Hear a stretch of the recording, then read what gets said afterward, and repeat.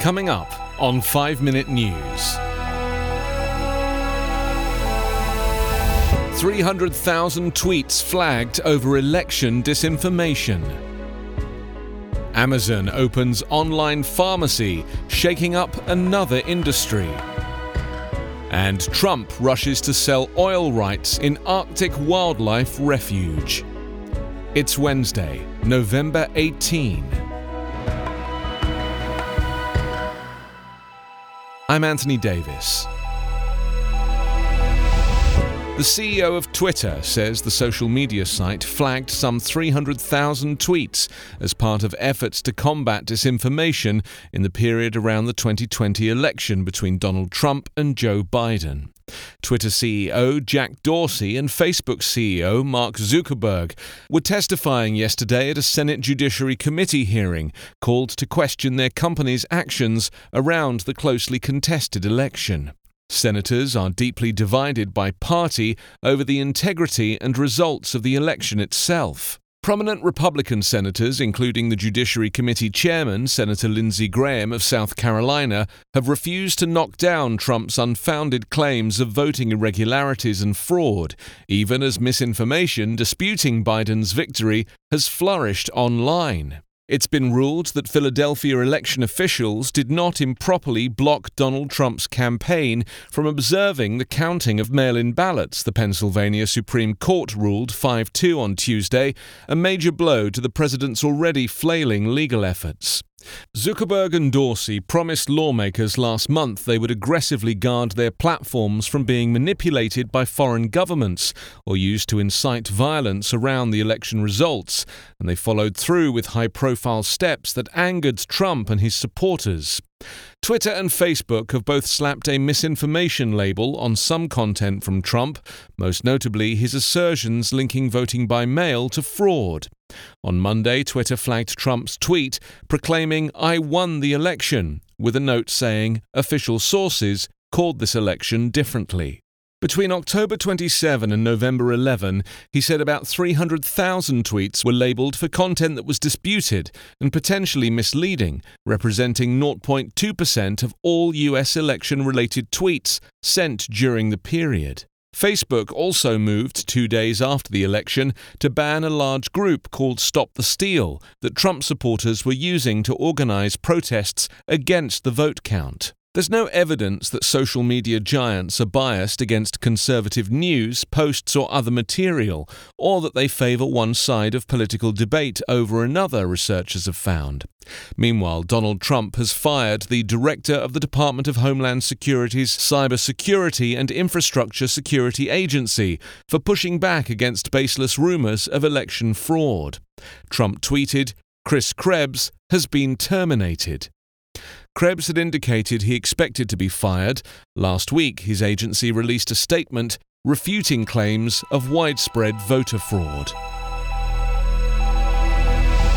Amazon opened an online pharmacy on Tuesday that allows customers to order medication or prescription refills and have them delivered to their front door in a couple of days. The potential impact of Amazon's arrival in the pharmaceutical space rippled through the sector immediately. The stocks of CVS, Walgreens and Rite Aid all tumbled yesterday. The big chains rely on their pharmacies for a steady flow of shoppers who may also grab a snack or shampoo or groceries on the way out. All have upped online services and touted their abilities to deliver prescriptions and other goods as the COVID-19 pandemic has pushed more consumers to stay home. But Amazon has mastered these things, and its online store is infinitely larger, with millions of loyal shoppers already buying books, TVs, and just about anything else. Amazon has a history of disruption. Launched in 1995 as an online bookstore, it pushed other booksellers to sell online. The company said its online pharmacy will offer commonly prescribed medications in the US, including creams, pills, as well as medications that need to stay refrigerated, like insulin. It won't ship medications that have a high risk of being abused, like some opioids. Most insurance is accepted, Amazon said, but Prime members who don't have insurance can also buy generic or brand-name drugs from Amazon for a discount. Amazon has eyed the healthcare industry for some time. 2 years ago, it spent $750 million to buy online pharmacy PillPack, which organizes medication in packets by what time and day they need to be taken. Amazon said that PillPack will continue, focusing on shipping medication to people with chronic conditions. Starting on Tuesday, oil and gas companies can pick which parts of Alaska's Arctic National Wildlife Refuge they're interested in drilling. It's the latest push by the Trump administration to auction off development rights in the pristine landscape before President-elect Joe Biden takes office. The official call for nominations launches a 30-day comment period. It will also allow the Bureau of Land Management to move forward with a lease sale, which it must announce 30 days in advance. The exact timing is not clear, but it raises the possibility that a lease sale might happen just days before Biden's inauguration. In a dramatic shift after nearly 4 decades of protections, a Republican-led Congress in 2017 approved legislation that opened up part of the refuge to oil development. It called for 2 lease sales in the coastal section of the Arctic Refuge within 7 years, with the first one to be held by the end of 2021. But conservation groups are blasting the Trump administration's decision to push forward with the sale now, just a couple of months before Inauguration Day, saying it's rushing the process to open up one of the nation's most iconic and sacred landscapes to oil drilling. The Arctic Refuge's coastal plain is about 1.6 million acres, an area roughly the size of Delaware, that makes up about 8% of the vast refuge. It's a place where caribou migrate, polar bears den, and migratory birds feed. It's also an area believed to hold billions of barrels of untapped oil. Trustees for Alaska is among several groups and a coalition of 15 states that filed lawsuits earlier this year aimed at derailing drilling plans for the Arctic Refuge. The suits are still winding their way through the court system.